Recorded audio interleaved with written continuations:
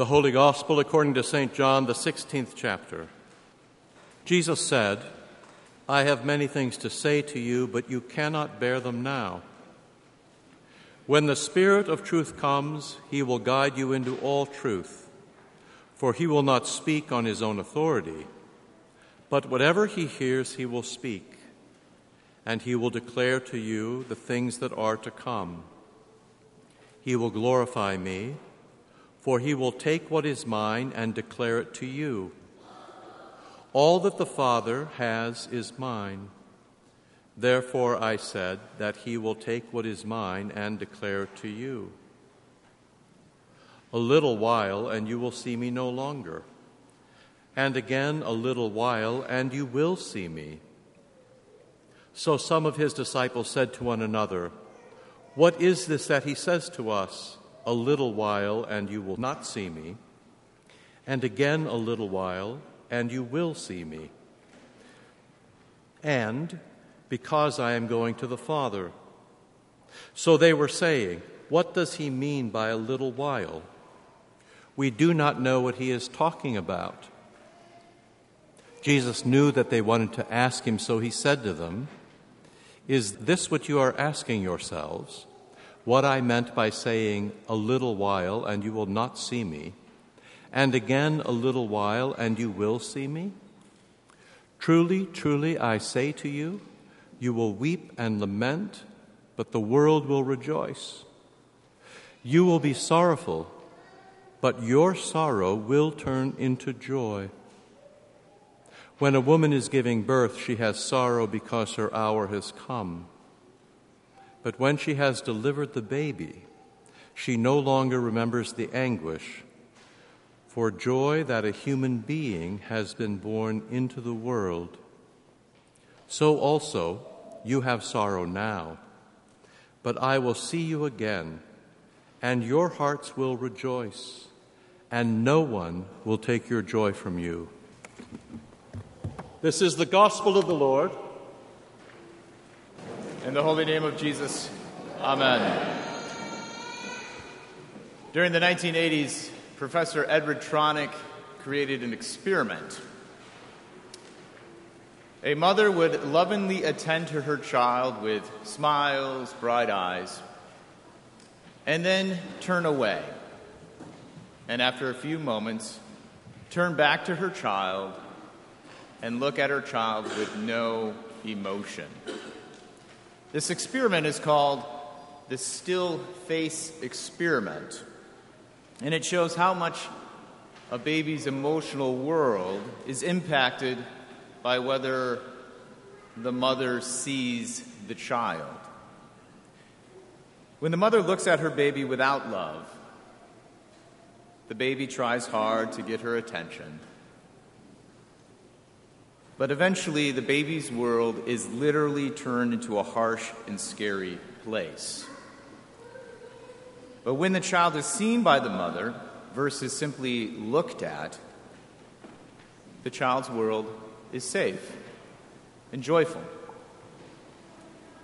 The world is very harsh toward Jesus in the Gospel of John.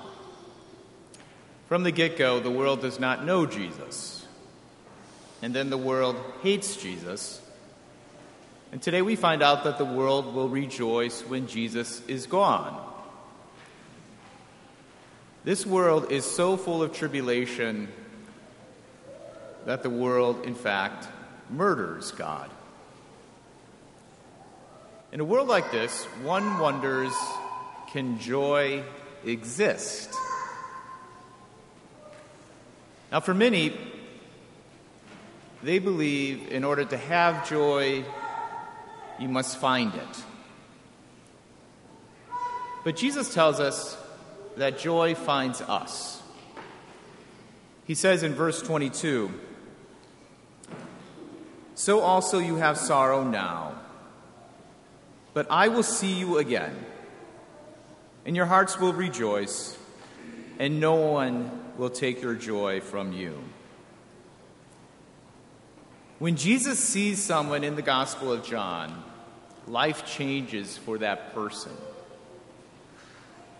First, Jesus sees Peter and Andrew. and they become disciples. Then Jesus sees Nathanael under the fig tree, and he has faith. Jesus also sees the man born blind and the lame man at the pool of Bethsaida, and they're healed.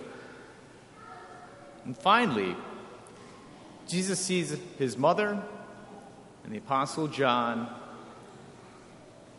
at the foot of the cross, and the church is birthed. Today, Jesus promises to see the disciples again, and then they will rejoice, because joy comes by being seen by Jesus.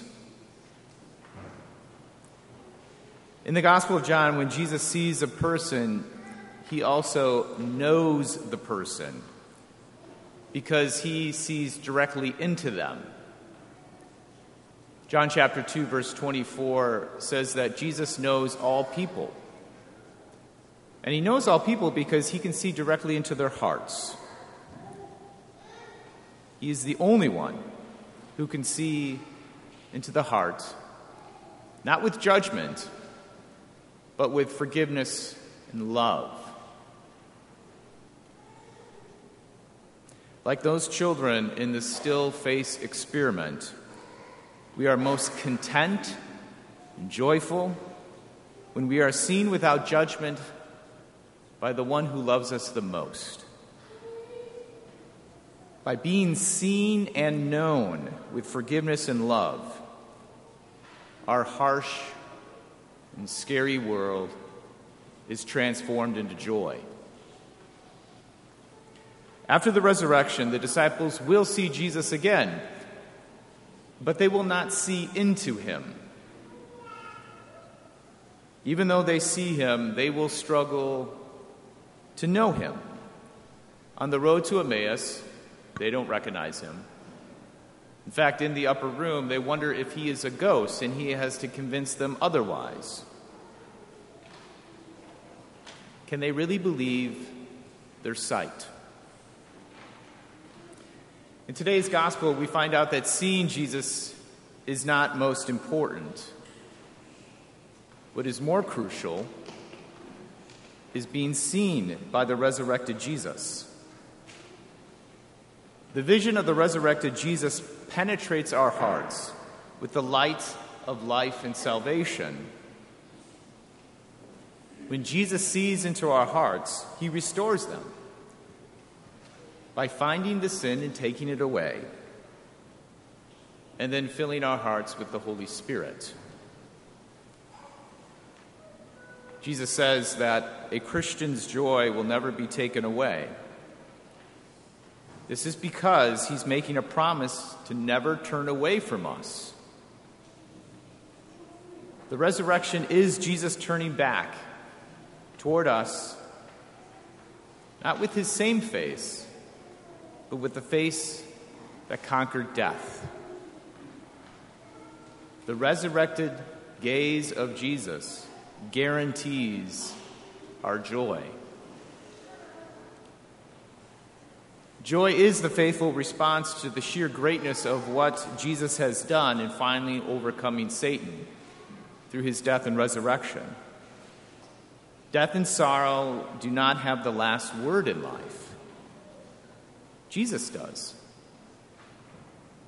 This is the truthful and joyful reality of our existence. Since we live in the promise of Jesus' loving gaze, we live resolutely against the harshness of this world.